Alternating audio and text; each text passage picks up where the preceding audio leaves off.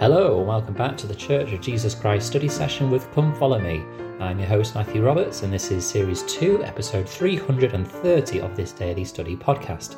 Thank you very much for joining us as we continue with our study of November the 23rd to November the 29th, covering Ether 12 to 15, By Faith All Things Are Fulfilled. And today we're continuing with the section which covers Ether chapter 12, Faith in Jesus Christ Can Lead to Mighty Miracles. This word faith is something which is pretty much key in this chapter, and it's something that we will learn a lot about.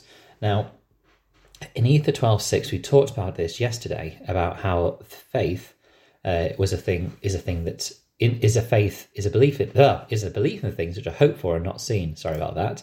But we didn't talk so much about receiving no witness until after the trial of our faith. Why is this trial of our faith important in the process of building our faith or using our faith?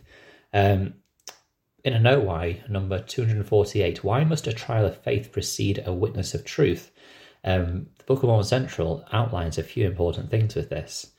They outline a number of instances this happens, and then they share a quote from D. Kelly Ogden and Andrew C. Skinner, who said, quote, "We know our mortal vision is extremely limited. There is a wide spectrum of waves and rays all around us that our eyes, incredible instruments as they are, do not see. In spiritual matters, we see not with our eyes, but with our spirits. Our spirit, enhanced and quickened or accelerated by the Spirit of God, can see and understand far beyond any mortal capacity." Close quote. It is important that we understand that our faith, our ability to see miracles, can only be discerned when we are focused on the Spirit, in tune with the Spirit, and that needs to come usually after we've had some sort of change. And trials are often the facilitators or the catalysts for change in our lives. I mean, of course, it is better if we can change when there are not trials, but trials do inevitably lead to quicker change within us. I loved this insight because it helped me once again to understand even more the importance of trials in our lives. The Book of Mormon Central Note Why continues by saying, and I just lost the place I was at, by saying, quote, "Each step of the faith journey is filled with trials and uncertainty, yet for those who diligently and patiently exercise faith unto obedience, the Lord will provide frequent spiritual experiences and assurances of the truth." Elder David A. Bednar taught that the faith that fuels this ongoing process develops, evolves, and changes. As we turn and face forward toward an uncertain future, assurance leads to action and produces evidence which further increases assurance. He further explained that this helix is like a coil, as it spirals upward, it expands and widens. Close quote. Without these trials, we would not change enough. These trials are far more than just to provide an opportunity to help us change and gain answers. They help us become what our Heavenly Father wants us to become. Without these trials, we would not do so. What is interesting, and I'll come back to this in a minute, but in verses 11 to 17, he lists a group of people that had marvelous spiritual experiences through their faith. For example, Moses. He mentions Moses. He mentions Alma and Amulek. He mentions Nephi and Lehi, who were in prison. He mentions Ammon, and he mentions the 3 disciples. Now, when you think of all those individuals that he lists, I've always just thought, oh yeah, they were great, faithful people. They had great miracles happen to them. That's why he's listed them. But actually, with this understanding now that trials need to happen because they make us change, they require us to change, they are game changers, as it were, then that's when the miracle happens. The trial comes, and then the witness of faith comes. Moses, for example, great miracles and things that happened when there was pressure put on by the Egyptian Pharaoh, either to not let his people go or to chase down the Israelites and kill them. That's when the miracles happened, after the trial of his faith. When Alma and Amulek were cast into prison, the miracle happened after they were tortured not tortured, we're not sure if they were tortured, but when they were persecuted and tormented in that prison, that's when the miracle happened. Nephi and Lehi, once again, were given the trial of being put into prison by the Lamanites, and that's when the great miracle of the prison falling happened.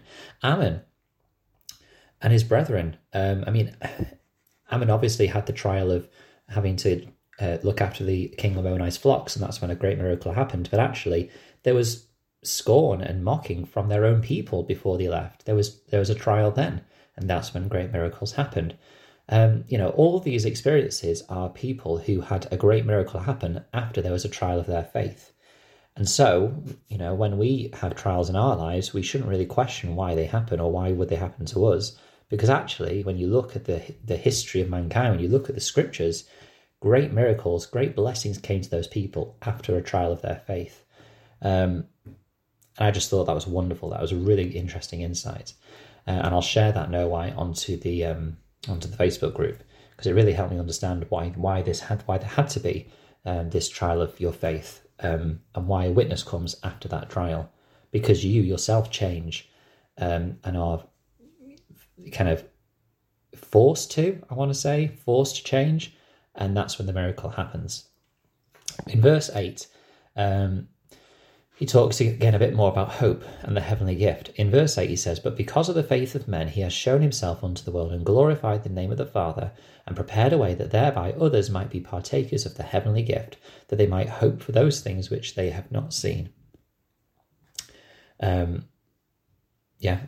Again, when we see people who have experienced a faith-building experience, they can bless others and help them be assured and prepared to receive the heavenly gift of these blessings. Joseph Fielding McConkie and Robert L. Millett said this, quote, "The heavenly gift of which Moroni speaks is the forgiveness of sins and the companionship of the Holy Ghost, and the accompanying gifts of the Spirit that are bestowed upon the just and faithful saints of God.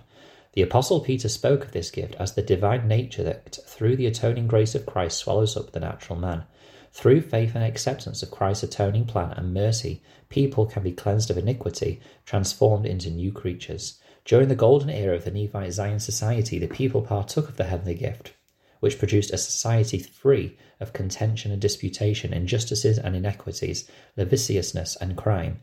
From the words and examples of faith of these holy men of God, as found in the Scriptures, Moroni desires that others may also come to have that kind of faith and hope, and thereby partake of this heavenly gift." Close quote.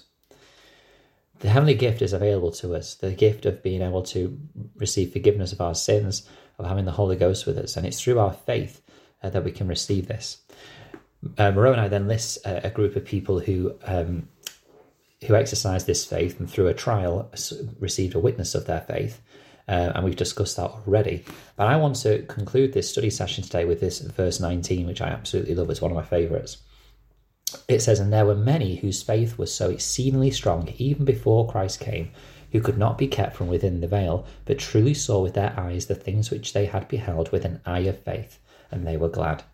I love this idea of an eye of faith, because it is with that eye of faith that we're able to see what the Lord has in store for us, the great blessings available to us. If we will just look upwards toward heaven and use that eye of faith to see the marvellous blessings and the mercies of our Saviour, then we will be blessed to have a strength to move forward in that faith. Elder Jeffrey R. Holland said this, quote, "One is inclined to say that surely God could block such an experience if he wished to, but the text suggests otherwise. This man could not be kept from within the veil. This may be an unprecedented case of mortal man's desire, will, and purity so closely approaching the heavenly standard that God could not but honour his devotion. Given such faith, we should not be surprised that the Lord would show him visions that would be relevant to the mission of all the Book of Mormon prophets and to the events of the last day dispensation." Close quote. In this, Elder Holland is talking about the brother of Jared, but we all, to some degree, can receive these glimpses of vision. We're often, encouraged if we are called to a calling in the church, or particularly a calling where we're leading, whether it's an organisation president or something like that, that we are invited to seek a vision for that. And with an eye of faith, we can begin to seek to receive that. We must, of course, have the purity, the faith, and the desire to be able to do this. But the Lord will allow it if, of course, we have that desire to receive it. Thank you very much for listening today. I hope you've enjoyed this study. Please do follow the Facebook group, Church of Jesus Christ Study Session Church of Jesus Christ Study Session, if you want to get some updates and hear some other people's studies. And also you can email ldsstudysession@gmail.com if you'd like to join in a future podcast episode yourselves. Thank you for your time, and until we meet again.